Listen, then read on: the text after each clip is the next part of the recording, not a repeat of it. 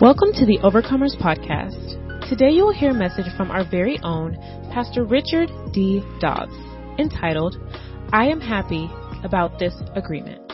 In today's message, Pastor Dobbs talks about how Jesus is an example of being blessed and broken and being prepared to be used at a different level of ministry. And we should all be happy about this agreement. From wherever you're listening, we hope that you are empowered and equipped by today's message. Mark chapter 14, verse 22 through 24 reads as follows. And as they were eating, Jesus took bread, blessed and broke it, and gave it to them and said, Take, eat, this is my body. This is my body. Then he took the cup, and when he had given thanks, he gave it to them, and they all drank from it. And he said to them, This is my blood of the new covenant, which is shed for many.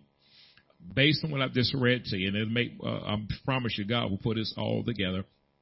I want to talk to you from this subject. I am happy about this agreement. I am happy about this agreement. Let's pray.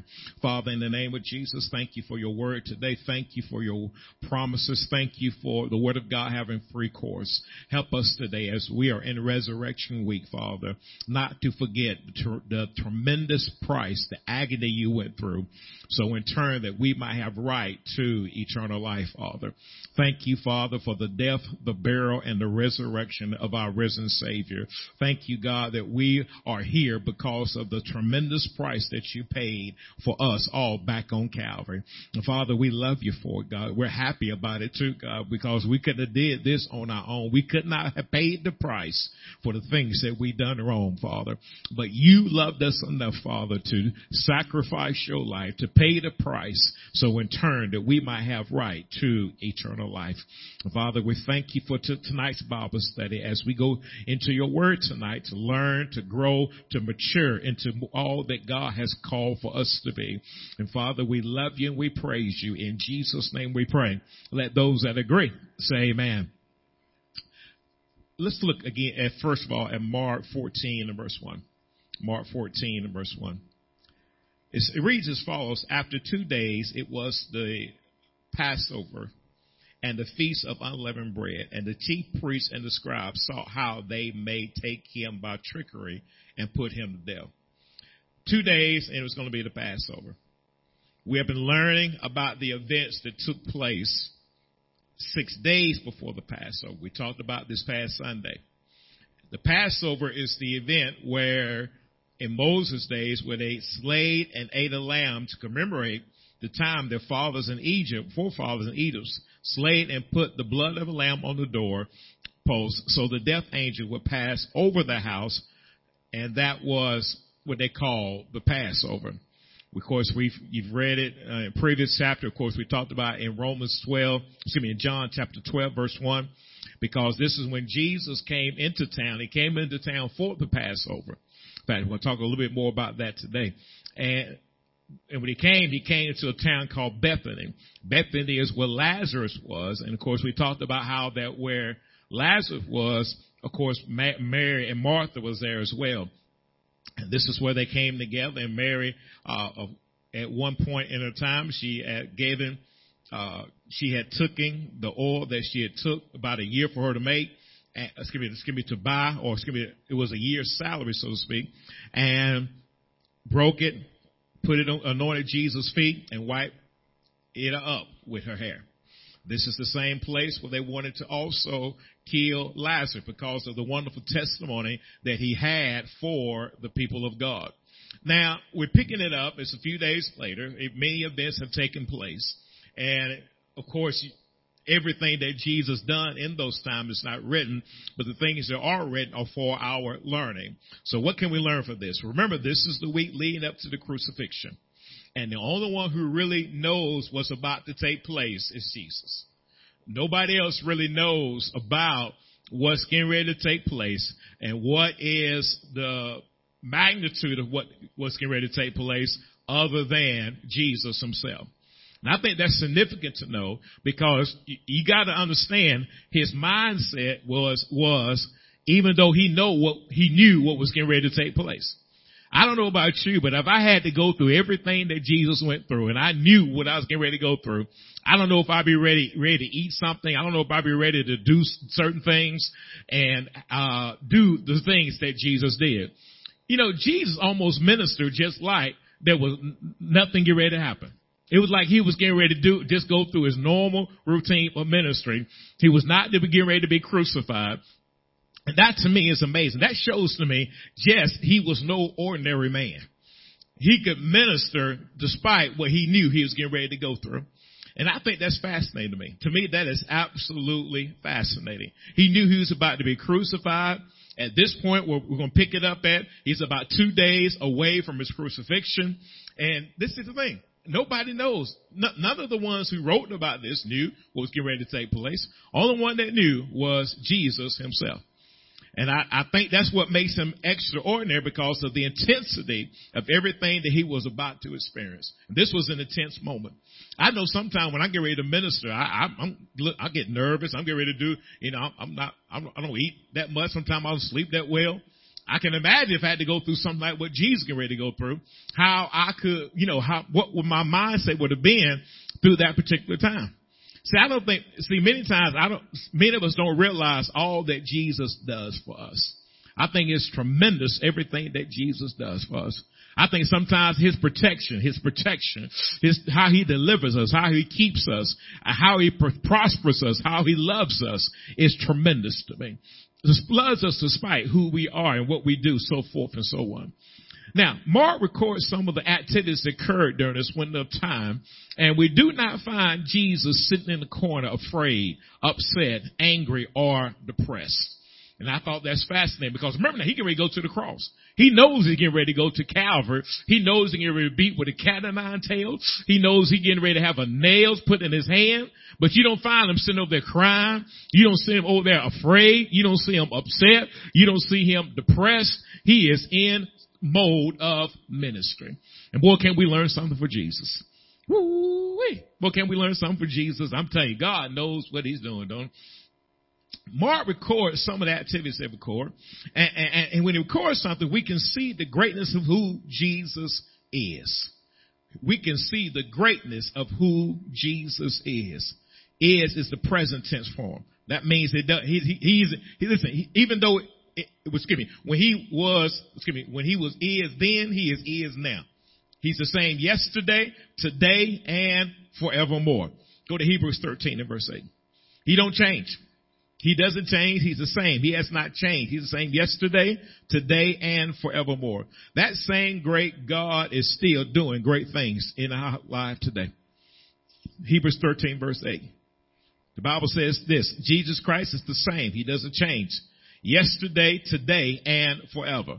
That means he's not panicking over our situation. He's not afraid when we go through this, that, and the other. He doesn't get angry. He doesn't get depressed. If he didn't get angry or depressed before he knew he was getting ready to go to the cross, and he was still in mode of ministry, we should follow his example.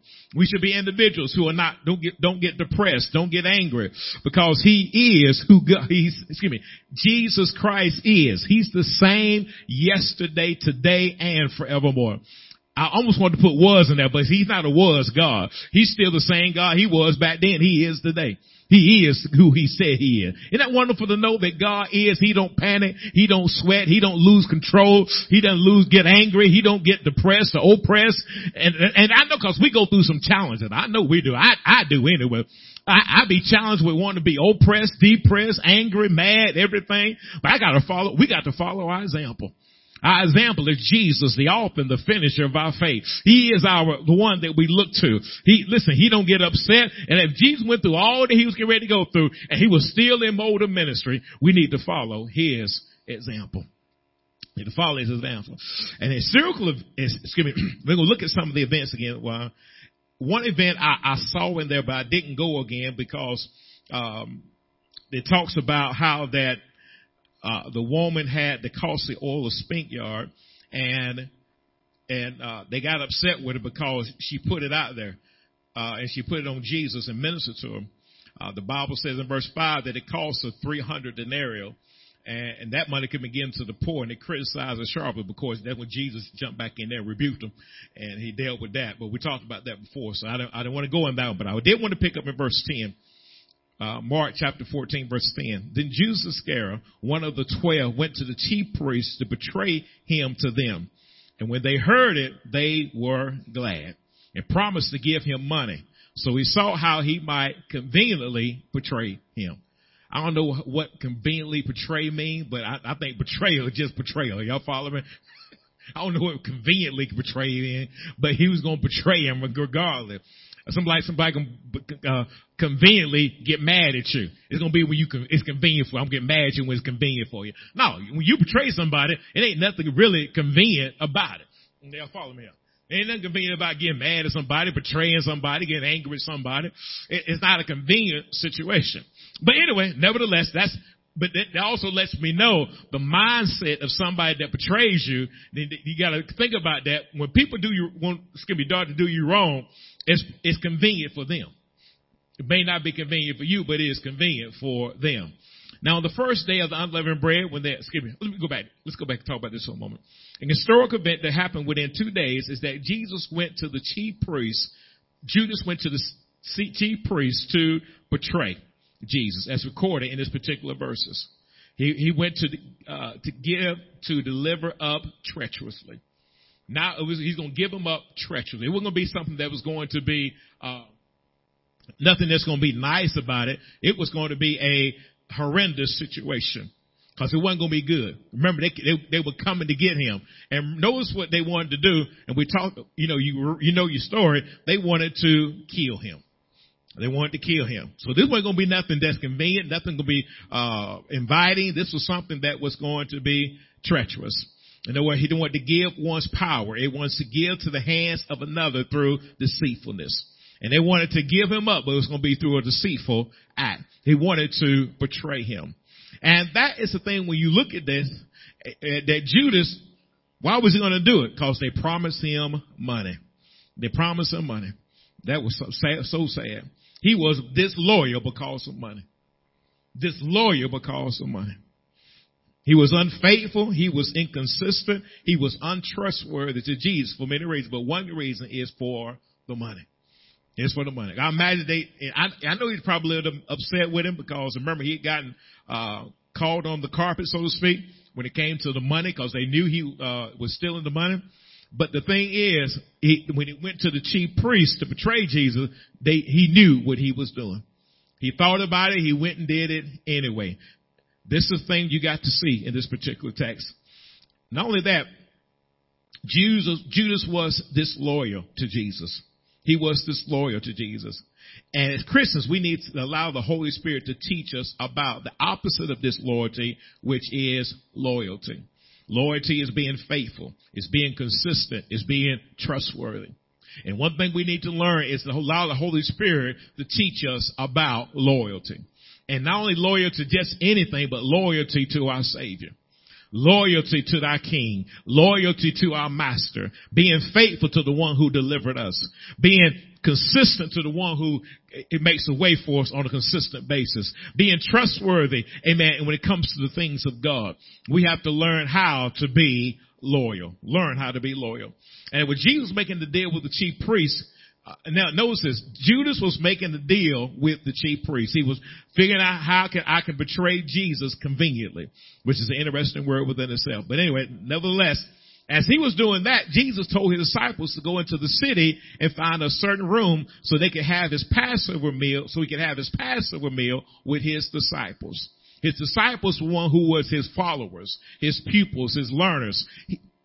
He was going to have a meal with them. And see, this is the thing. The disciples were at one place and Judas was at another place. The disciples were going following the instructions of Jesus, and they were going over to the looking for the place to have the Passover meal. We're going to talk about that in just a moment. But Judas was not with them. He had gone to the chief priest trying to make $1 too. Trying to betray, our master and betray our Savior. He was going to do that. So anyway, the point I made is we don't want to be like Judas, that when we should be somewhere, we are somewhere else, not following the shepherd's instructions. We don't want to be like Judas now. Judas should have been over there with the other disciples looking for a place, or listen, getting instructions, so in turn he'd go out and find a place to have the Passover meal. But no, Judas had left them and went by and did his own thing. Listen, one thing I learned from this is he was not divinely connected. Because if he was connected, he would have been with the other disciples. He would have been over there looking for the place to have the Passover meal. But because he was a lone ranger doing what he wanted to do, he missed out on what God told him to do. Ooh, what a sad place to be. You know, we all need to be in the place where God gives us the instructions. We all need to be in that place. And notice this, in my opinion, these other disciples were connected. They were connected, but Judas was not connected. He was disconnected. And why? And the one reason it was because he did not follow the instructions. He didn't know what they was asking for. He didn't know what they were looking for, what Jesus was looking for. But because why? He's only making a deal with the chief priests while the other ones were listening to what Jesus had told them to do. Let's look at what Jesus told them to do. In Mark 14 and verse 13. And he sent out his disciples and said to them, go into the city. A man will meet you carrying a pitcher of water. Follow him. Now look how specific Jesus is about this. When you go into the city, you will meet a man carrying a pitcher of water. Follow him. So, now, one thing I thought about this, I don't know if the disciples wrote down what he told them to do, because I've been trying to write everything he said down. Because I said, Lord, don't let me miss one of these instructions right here, because I'll mess something up for him. Listen, he'll say, go into the city, and then you'll see a man meet you carrying a pitcher of water. Say, I'll be looking for anybody with water. But now that man gonna meet him. See, notice how specific Jesus was. He knew exactly who he was looking for. He knew exactly who he was looking for. I don't know if I don't know if he wrote them down or not. I've been trying to hold on. Gee, you want me to do what now? I want to make sure I get these points down. Point 1, go into the city. Point 2, look for a man carrying a pitcher of water. What kind of water, Jesus? Dasani, Deer Park. I want to make sure we got the right kind of water. Whale water. I want to make sure we got the right water. Y'all follow me? And then, he knows what it says here. Then follow him. All right. 1, go into the city. 2, look for a man carrying a pitcher of water. Then 3, follow him. Okay, Jim, I'm going to do exactly. Because, these were specific instructions. He didn't leave nothing for chance for the disciple. Now, I understand, too, because sometimes we got to give people specific instructions. Don't give no room for interpretation. Give them a specific instruction. And because why? This was a very important event. The more important the event, the more instructions you ought to get. The more important the situation, the better instructions you ought to get. Now notice what he says here in verse 14. Wherever he goes in, say to the master of the house. So no matter where he went to, you got to follow this man. See, I don't know if the man went straight home or not. Wherever that man went, and if I'm this man, I'm like, why are these men following me? Think about this for a moment. You guys, disciples, I don't know how many it was. We know it's probably more than one because it got plural on it. All of a sudden, man got the water, he walking, and all of a sudden you got disciples following him. Notice his reaction. The man didn't even panic. He didn't get upset or anything like that as far as we know. But how many know? How many have ever, I'm just throwing this out. I'm just wondering. How many have ever thought that somebody was following you, but it turned out they weren't really following you? Come on, let's see them show hands. Look around. You ain't the only one, boy. You ain't the only one. I have been like that too. I ain't talking about the police. You speeding and you think about they following. I'm talking about now. You just thought somebody was following you. Why the car keep going the same direction I'm going in? What they up to? Can you imagine? You walking and all of a sudden, I've been in the mall, thought somebody, oh Lord, are they looking at me? Or whatever the case may be. Well, this is the situation right here. This man was being followed by the disciples, and he don't even panic. In fact, I've been in a situation where I ain't going straight home because I don't know if people trying to follow me home to do something. I'm going to take one of these strange routes right here and head to the police station. They follow me there. They good right there. Because you follow what I'm saying? That was just my mind. It's probably nothing to it, but that's just my mind, okay? So anyway, I know women got to be careful about that because a man see you, he'll try to holler at you. And You got to be careful about stuff like that. He sure do. Hallelujah. All right. We'll be saying them. That's okay. It's true anyway. Now, so notice here what he says here. Wherever he goes in, say to the master of the house, the teacher says, where is the guest room in which I may eat the Passover with my disciples? Notice Jesus told them exactly what to say.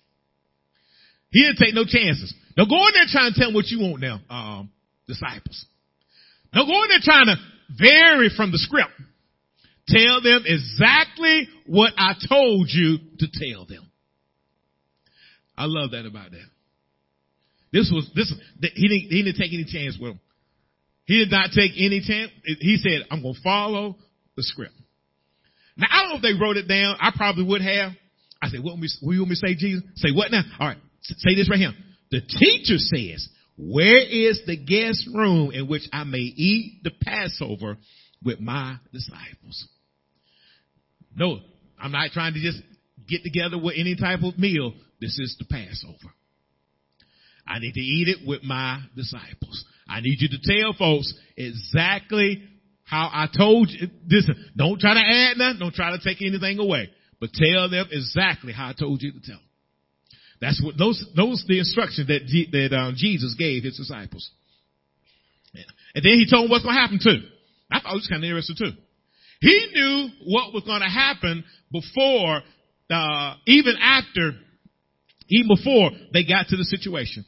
Notice what he said in verse 15. Then he will show you a large upper room, furnished and prepared, there made ready for us.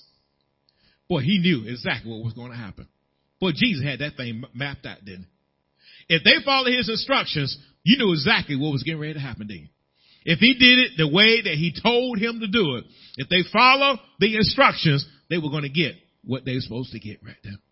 And I believe we can learn something from that particular text. But when we follow God's instructions, we're going to get exactly what God wants us to get. When we do it the way he told us to do it, we say it like he wants us to say it, we're going to get what he instructed for us to get. When we don't add anything to the word or take anything away from the word, we're going to get exactly what God told us to get. Oh God, isn't that wonderful to know? But when you talking about what better is here and better is coming, we're going to get exactly what we said we're going to get. When we say God will give us a heart desire, we're going to get exactly what he said he's going to give us. When he said he give us peace that passes all understanding, we're going to get exactly what God instructed for us to get. Oh, thank you for your word, God. And your word not going to return back to your void, but it's going to accomplish everything that you said out to do. So Jesus was specific in guiding them to the appointed place. He also gave them what to say. The Spirit of God is manifesting as our guide. Today, when we allow him, according to John 16 and 13, a guide is to show us the way. Isn't that exactly what Jesus did for the disciples? He told them, listen, go into the city. A man will meet you carrying a pitcher of water. Follow him. Wherever he goes, say to the master of the house, the teacher says, where is the guest room in which I may eat the Passover with my disciples? Then he will show you a large upper room, furnished and prepared. They are made ready for us. Nothing could have been, listen, they could not, the Lord knew exactly what was going to transpire based on what he said. He knew the room was going to be furnished and prepared. See, they weren't going up to a room and it wasn't going to be furnished and prepared. You go out there in the room, oh, ain't nothing in here. That was not going to happen in this particular case because God knew exactly what he was doing. So you understand something? When God gives you certain instructions, he knows what's getting ready to transpire in those instructions. He knows. He knows. And this you got to understand. He knows it's going to be a room. It's going to be furnished and prepared when you go into that room. He knows exactly how it should look. He knows exactly what's going to take place. Listen, he probably saw them when they were prepared. He knew when it was going to be prepared. Oh boy, God is a powerful God, eh? Woo-wee. Somebody say God is powerful. Yes, he is. Yes, he is. Go to John 16:13 real quick. Hold your place coming back here. John 16:13. John 16 and 13. However, when he, the Spirit of truth, has come, he will guide you into all truth. Notice he will guide you into what? All truth. Not some truth, but what? For he not speak of his own authority. Whatever he hears, he will speak, and he will tell you things to come. He's going to guide you and also going to show us the way. He's going to guide us into all truth. And the Lord even told them who to look for, and that they'll be carrying a pitcher of water in this particular text. And now, we know that they went and they prepared, and God is getting it ready. Flip over with me to Mark 14 and verse 22. Mark 14 and verse 22. Because now they're eating. They got to the Passover. They're enjoying one another. Jesus knew that somebody would betray him. He's already told them who it was. Well, he'd given a hint. He didn't really say specifically, but he gave them hints to who it was. Now I want to pick up something else that happened during this particular time that I think is significant for us tonight that we learn from. As they were eating, Mark 14:22, Jesus took bread, blessed, and broke it, and gave it to them and said, "Take, eat, this is my body." I remember reading one description about this, and they said this was the institution of the communion. This is when God started the communion. This is when he started the communion. And so we pick up here, and I want you to notice what he said, as they were eating. So I guess they were already, eating the Passover meal, whatever it was at that particular time. And somewhere in there, Jesus took a bread, blessed and broke it, and gave it to them and said, "Take, eat, this is my body." Thought this was really significant because in Scripture, the Bible talks about how that Jesus calls himself the bread of life. He is the bread of life. Now, there's a lot in this. I'm going to try to get down to some of what I believe is the essential things for us to know out of this text. As they were eating during the Passover, the Lord took bread and blessed it. He blessed it. He blessed it. Now, blessed is he calls it to prosper. He's going to make happy. He's going to invoke good things and cause favor to take place. So when God to get ready in our lives to bless us, he's saying, I'm calling you to prosper. I'm causing favor to take place in your life. I want you to be happy about it too. And I know many of us will be happy when God blesses us. How many happy when God bless you? Let me be real about it. I'm happy when God. Listen, I'm happy when God just say my name. Amen. I'm happy when God just love on me and do what he does. Happy about it. Invoke good things and cause favor to take place. But we got something else finna great to take place. And what I think is significant in every believer's life that we all need to understand that happens to all of us at some point or another. Because after he blesses you, he's going to break you. It ain't going to be pretty. It's going to be wonderful, but God going to break. He's going to break us. Now, this is not any ordinary break because this is break. Let's look at the definition. Take it out. It's the original form. When he breaks, he's going to take you away from your original form. What's the original form? Original form is what you used to be so God can make you what he wants you to be. Now, this is what you got to understand. God is always, through his word, always changing his people. He changed the way that we think, the way that we talk, the way that we act. I love all y'all in here, but I thank God he changes each one of us on a day-by-day basis. Because he'll make us into a better form of us. Make you in a better form. But in order to do that, though, he got to change you from your original form. I can't leave. Now, the blessed part is really, I'm blessed because he's changing me. Good God Almighty. Whew. I got favor because he's changing me. Be ye transformed by the renewing of your mind, which improve what's that good and acceptable will of God. We got to be renewed in our mind. We got to be changed. And that requires to take us from our original form. To crack us, to separate from sin, separate from the things that's not going to cause us to be who God called for us to be.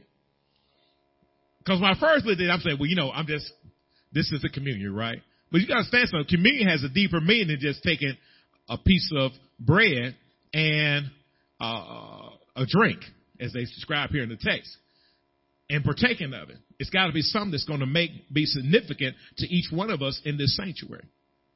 So while I'm looking at this, when I first looked at it, I took it at face value.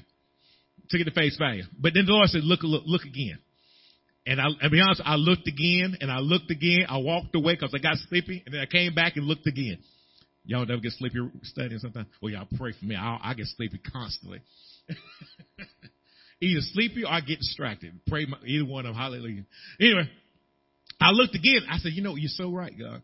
And really, when I looked at this is what happened to Jesus. Did they not take him back to the cross and broken the skin, cat o' nine tails, 40 and so forth? But didn't he come back more powerful? But I'm trying to. There's so much in this. When I looked at it, I said he blessed us. But anyway, it's a blessing, and we should be happy that God loves us enough to change our form. Change the way you think. Change the way you act. Change the way you talk. Change the way our conduct is. And this is what I thought about too. Even in 2019, no matter how long you've been saved, God is still changing you. And that's good to know. And I thought this was good because I realized I had to come to the conclusion I need change. Now let me say, some days is more obvious than others. But I still know, spiritually speaking, I need changing. So I'm looking, he's changing me from my original form. But after he changed me from my original form, I thought this was interesting. He gonna give me now. Because notice, and he gave. He gave it to them as is written in Mark 14:22. He committed someone or something to let have. So he took it, he blessed it, he broke it, and he gave. So I'm thinking God's going to give me, but what he's going to give? He's going to give me to whoever he wants me to have it, but he's going to give me in the form that he wants me to have. It's an example of a potter. He changed the form of it again, changed it into another. The potter is always changing it into another, but it's going to be useful for whatever God uses it for. For example, I thought about this, and I use my own personal life. I can use even with the form of Jesus. When Jesus was broke and he left on the cross at Calvary, and he died, but when he got back up, not only did he release himself, but he also gave us the Holy Spirit. It released the Holy Spirit into each and every one of our lives.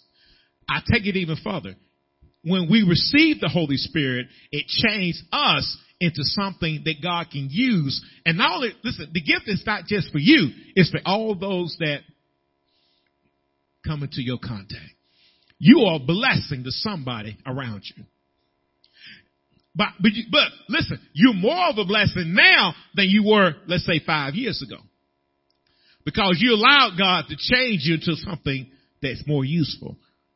And that's why each time we come to the house of God, God is changing us into something that is more useful, more beneficial, not just for yourself, but for those around you. Oh, good God Almighty. When you get ready to minister, isn't it good to know you can pray more effectively than you did, let's say 8 years ago or 9 years ago? Isn't it good to know that you know more scripture now? You start calling those things as not as though they were.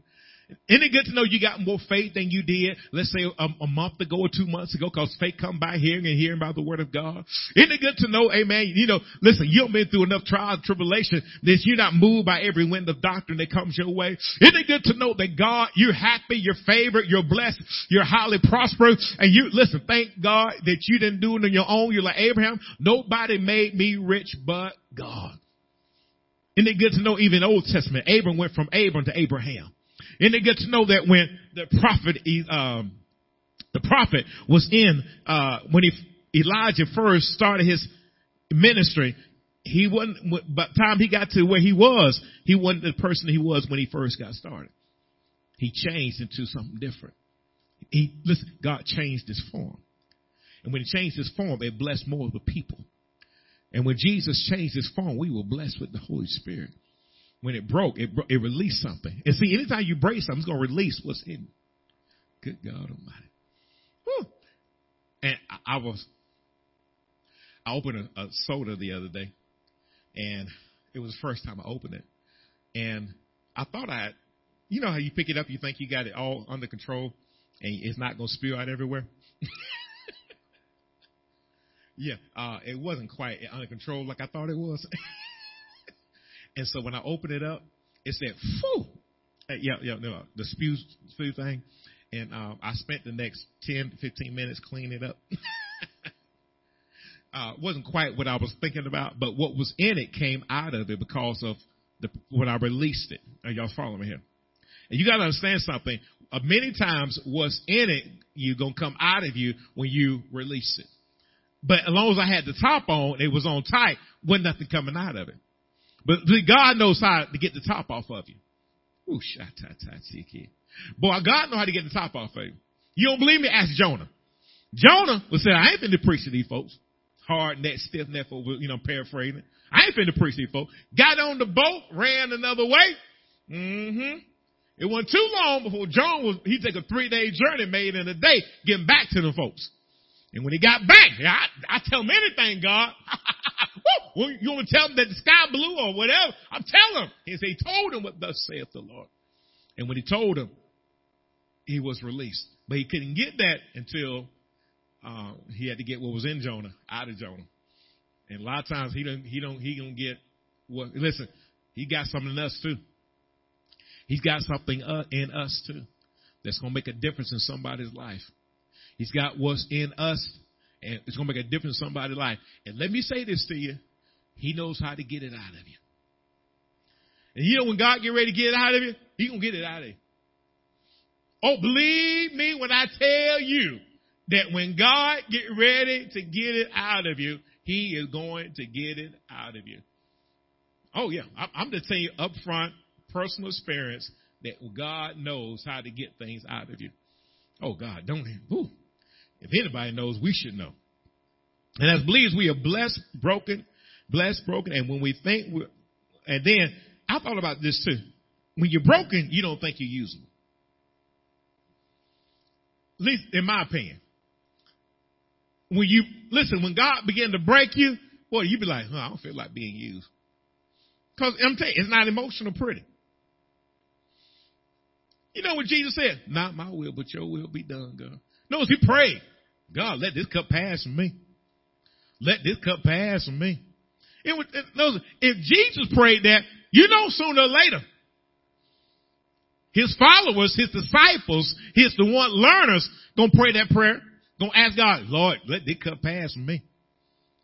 Let somebody else do it, God. Let somebody else take that responsibility. Let somebody else pray for them folks. Let somebody else give this particular thing. Let somebody else minister in this area. And then you like, God, let somebody else, but you're going to say, no, not my will. When you pray prayer like that, God don't even shake his head. He don't even he don't clear his throat or nothing. He you ever ask somebody to do something, they act like they annoy you. God is the master, act like he annoy you. He got it packed down. I'm talking, he got it down packed. Y'all think y'all children got it down or some of us adults got it down? You ain't seen nothing. You ask God to do something that's out of the will of God for your life, and he wants you to do certain things. When he wants you to do something, he'll just sit there and wait for you to get your act together. I don't care how far you run. Jonah, you can get on a boat and ride the opposite way all you want to. But everybody on the boat gonna be kicking you out as soon as I get your attention. And sometimes, listen, let me tell you something. Sometimes, when you the Jonah, don't get mad when people start kicking you out. You know why they're kicking you out. You know exactly why they're giving you the boot. Because if you're the Jonah I got enough Jonahs in my life. I'm going to have to boot. I'm sorry, y'all know the boot like that. But anyway, you're going to have to go. I'm getting you back so that fish can take you back over to Nineveh. So in turn, you can go tell those people what thus saith the Lord. And sometimes God in our life will allow us to keep going because we say, well, I ain't going to do this. I'm going to let somebody else do it. I'm going to do this. I'm going to let somebody else do it. But when God get ready to use you, you can run, but you can't hide. And then you can run. I don't care how fast. You can be faster than Usain Bolt, the fastest man in the world, one of the fastest men in the world, but you can't outrun God. You can't outrun. You can't listen. You ain't long. You got enough gas in your car to go further than God. God will get your attention. He will get your attention. Hallelujah. Now, so you're blessed, but you feel unusable. I thought about it because when he break it, he gonna change your form. He gonna change your form. But sometimes you get in that form, you feel unusable. You don't feel like you're worthy of the master because you're going through a broken stage. And I thought about this, and this is my personal opinion. Brokenness don't always feel good. Brokenness don't always line up with our way of thinking, talking, or acting, whatever the case may be. So the long story is you feel unusable. But this is what you got to know. Jesus uses us because he knows that every church member is important to God's plan. He knows every church member is important to God's plan. Say this with me. I am important to God's plan. Say it again. I am important to God's plan. And say, God can use me and those around me. Go to 1 Corinthians 12:22. 1 Corinthians 12:22.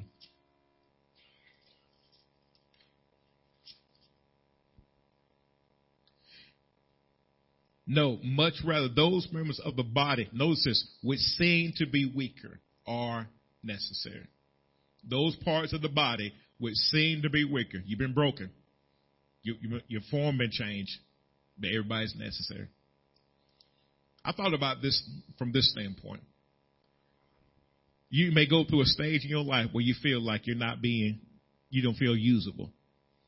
And God can still use you because every part is usable to God. Because I thought about this. Only person going to really know you are weaker, we seem to be weaker, are necessary. Seem to be weaker is going to be one or two people. You or somebody that's around you. And most times it's us. What I've seen in my experience with ministry, it's us that seem like we're weaker. But God says you are necessary. Woo-wee. Say, I am necessary. That's it. That's it. Now, let's go to the other part of that scripture in Mark 14:22. As they were eating, Jesus took bread, blessed and broke it, and gave it to them and said, take, eat, this is my body. Interesting word, the Lord told them to take and eat.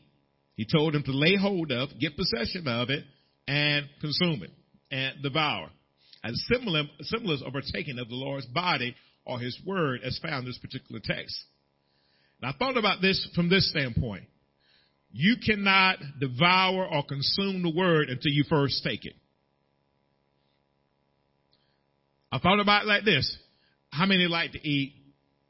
How many like to eat? Just see a show hand. Everybody like to eat? All right. Now, how does the food normally get to your mouth? You got to take it, right? I don't care how good the steak is. You look at that steak all day long. How many went to a house and smelled food cooking but couldn't get none of it? Hallelujah. Boy, I remember the days I fast sometimes. I remember fast I was on recently, boy. It seemed like my family had me smelling food from the time I got up to the time that I ate, which was in a minute. I woke up smelling food. My wife was cooking something that day. On the day I was fasting, boy, she had that house smelling good, but I couldn't partake of it. It smelled good. She had seasoned right, boy. See, food smells real good when you're hungry. Smell real good when you're hungry. Boy, and then she had me do something else, but I couldn't partake of it. I don't care how good it smells, but until you take it and devour it or consume it, it's just food. The word is just the word until you take it and consume it. You take it and you apply it. You take it, the written and revealed word, and you consume it or devour it and apply it in your everyday life. I don't care how good the revelation is. You can amen it from here to Jesus come back. Until you apply it, it's just a revelation. It's just good. It's wonderful, but until you apply it, it's just something that you're hearing. When we're talking about Sunday, it's whatever your hands find to do that's going to prosper. I don't care how much prosperity out there. It's when you do it, that's when you're going to prosper. When it comes to this, it's whatever you do, you're going to receive the benefits of it. Going to receive the benefits of it. And we must be in the position that we apply what God is telling us to do in His Word. Amen? Now, when the Word of God is coming forth, feeding us knowledge and understanding, we must take heed and apply the revelation that comes by the Holy Spirit. We also need the Holy Spirit to understand how and when to use the Word that gives us the purpose of empowering and equipping us. Like again, you can hear a word, but until you learn how to apply it. By His stripes, I'm healed. Wonderful scripture, but until you apply it, you won't see the benefits of it. Oh, God is a healer. He's Jehovah Raha, can heal any sickness, any disease, can heal it. But until you learn how to apply it, it's just the words that's sitting out there. He is your protection. But until you apply it, you won't receive the protection. He is your way maker. But until you acknowledge Him, He cannot direct your path. God loves to direct His people, but they got to acknowledge, got to ask Him. Got to ask Him. Got to ask Him. Listen, He says, study to show thyself approved. It's a wonderful revelation in Scripture, but you got to study it. It don't matter how good. Oh, that was a good point. I remember reading something one time. I said, God, that's good right there. But you can't learn nothing until you study it. I mean, I don't care how good it is. Until you apply what you've learned, that's when it's going to make the difference. Listen, there could be 15 gyms around my neighborhood. 15 of the finest gyms, Class A, all around my neighborhood. 5 in front, 5 on the side, 2 on that side, and 3 on that side. But until I go to one of them, they ain't doing but just sit in my neighborhood. They don't do any good sitting in your neighborhood. You got to get into them and do something. Same thing goes with Scripture. You got to take the word and apply it. Take the word and apply it. So He can teach you how to do and minister. So when you apply it, it empowers and equips you. Now, in 14:23, then He took the cup, and when He had given thanks, He gave it to them, and they all drank from it. Then He took the cup, and when He had given thanks, He gave it to them, and they all drank from it. He said to them, this is my blood in the new covenant, which is shed for many. There's more to that, but I just want to stop right there. This is my blood of the new covenant, which is shed for many. Notice as the Lord gave the cup, first thing He did, He gave thanks to it. He was grateful for it. And we should be grateful for the covenant. Now, the covenant is a testament or agreement or a compact. A covenant is a testament, an agreement, a compact. Sometimes, I remember other definitions I've used in the past is a contract. But this is more binding than a contract. Because a contract you can break. Because it's made by a natural man. Natural man have loopholes, what they call loopholes in contracts. Many times when you're signing a document on top of a document and on top of another document, it's because people have found loopholes in contracts. That's what all that basically means. And so now, this is a covenant. It's a testament, an agreement. It's a compact. He said, I'm thankful for this. But He's making this with many. I thought about this for a moment. Many represents the believers. Many represents those individuals who believe in the death, the burial, and the resurrection of our King. Many of those. Now, you got to understand something. When Jesus did this, they did not fully have the comprehension of of Him dying and rising from the dead. Remember, this is 2 days before. This is 2 days before. Or maybe a day before. This was not only, I believe to me, it was 2 days before where we read it. 2 days before. And so when they did this, they did not really have the revelation of what Jesus was getting ready to do back on that before He got to Calvary. He's getting ready to shed His blood. He's getting ready to beat with a cat and nine tails. He's getting ready to have nails put in His hands. He was getting ready to go through a tremendous trial. They just had this picture of take, eat, this is my body. Broke, and so forth and so on. But they didn't really true catch it. Jesus knew what he was getting ready to go through, but they didn't at this time. He knew when he talked about this is my blood of the new covenant. They didn't know he was ready to actually shed his blood. I mean, he's getting ready to shed not just a little blood, but in my opinion, a whole lot of blood. Can you imagine all the blood that he shed?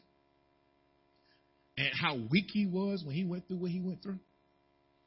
For people like us. Yeah, I know he went through the whole world. I'm talking about people in this sanctuary right here. What he did for us. I mean, he did it too, because he did it for many. But we're a part of that many. We are a part of that many.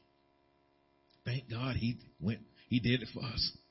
Now, when he did that, I believe that this agreement is made with believers who accepted Jesus as Lord and Savior. We've obeyed the word of God and allowed him to place them in the church. Thus, his covenant is with his church. And so he made that testament. He made that agreement. He made that compact. He made it with many, which represents us, his church. That's why I thank God that the blood of Jesus birthed this new covenant. Ooh-wee. Because he said, I'm going to do it. Notice why he said, this is my blood of the new covenant. When did he shed his blood? He shed his blood when he went on the cross at Calvary. And when he shed his blood, and it really came from when Abraham made a covenant back in the Old Testament, they did it when they exchanged blood. They exchanged blood. Well, this is a greater sacrifice. Jesus was the perfect sacrifice. And he shed his blood for people just like us. Not that our blood could really do anything to compare to God's. I'm just being up front with you. But he loved us enough and said, you know what? I'll take what you did wrong. And I'll pay the price for everything you did wrong. Oh, I appreciate Jesus. That's what makes me happy today. Because of what he did for all of us back at the cross at Calvary. He made a covenant with us. He made an agreement with us. He said, if you receive me as Lord and Savior, I'll pay the price for your sins. I will be your deliverer. I will be your protection. And I will be your prosperity. I'll do it for you. And that's why, listen, we got the better deal of the agreement for as I'm concerned. Because what did we bring to the table? Think about it. What you brought to the table. You like me? Sin. I mean, brought flesh, carnal thinking. I brought a whole lot of trouble for Jesus. But I love the fact that he loved me anyway. And he said, well, bring it on. Come to me just as you are. Well, don't I need to fix myself up? No, come to me just as you are. Don't I need to do this, that, and the other? Back in the Old Testament, I had to go through all of them changes before they came. But now, I got a covenant with God, an agreement with God. Oh, it's much better. I ain't got to get all my act together before I come to Jesus. I come just like I am. You mean you set me just like I am, Jesus? And I got to, clean up here and clean up there and do this there and jump 3 times. No, he said, come as you are. Boy, that's a good agreement right there. Boy, that's a good agreement right there. I mean, I've gotten some agreements my days and really a sign of a good agreement when both parties get something out of it. But really, when I came to this agreement right here, I'm like, geez, what do you get out of this one? What do you get out of this? That's why I'm happy about this agreement. Boy, this agreement beat all the contracts I've signed over the years. The agreement, I love my wife, but this is a better contract than me and my wife got. Better agreement than me and my wife got. Love my children, but this is a better agreement than me and my children got. Hallelujah. I'm happy about this agreement. Boy, this agreement is something else right here. Because he did everything that he did. Being blessed and broken for Christ will help us birth miracles, signs, and wonders if we follow Jesus' example. In my opinion, Jesus is an example of being blessed and broken, being prepared to be used at a different level of ministry. Let me tell you something. When God was when he went to that cross back at Calvary, he was blessed, but he was broken. But then again, he came for us. He came for us. He came for us. And he said, take, eat. This is my body, which was broken for you. This do in remembrance of me. When I remember Jesus, I'm in agreement with you. But God, I didn't bring nothing to the table. I still love you because I paid the price for everything you did wrong. And I said, you know what, God? Think about when you break it all down. I'm going to close on this point. We should be happy about the agreement that God made with us. Because what we brought to the table compared to what Jesus brought to the table, we ought to be happy. Happy. Happy. Happy. Because you ain't going to get nothing better than this. You got eternal life. You got divine protection. You got deliverance. Changing us. Changing our form again. Making us into another. And we got prosperity. Because of the shed blood of Jesus Christ. Back on the cross at Calvary. I'm happy about this agreement. I'm done. I could comment on that one, but that's just a good point just to say, that's good, Lord. Thank you so much, God. If you're happy about an agreement, let's clap our hands to give Jesus a hand of praise about being happy about the agreement. Thank you, Father, for being happy about the agreement. Thank you so much for listening to today's message. Please subscribe to our podcast. And if you're ever in the Villa Rica area, you can visit us at 3193 South Van Wert Road in Villa Rica, Georgia, on Sunday mornings at 10 and Wednesday evenings at 7.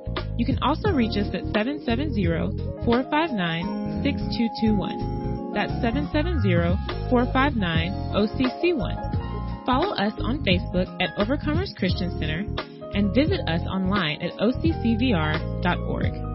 We pray that you're empowered and equipped in today's world.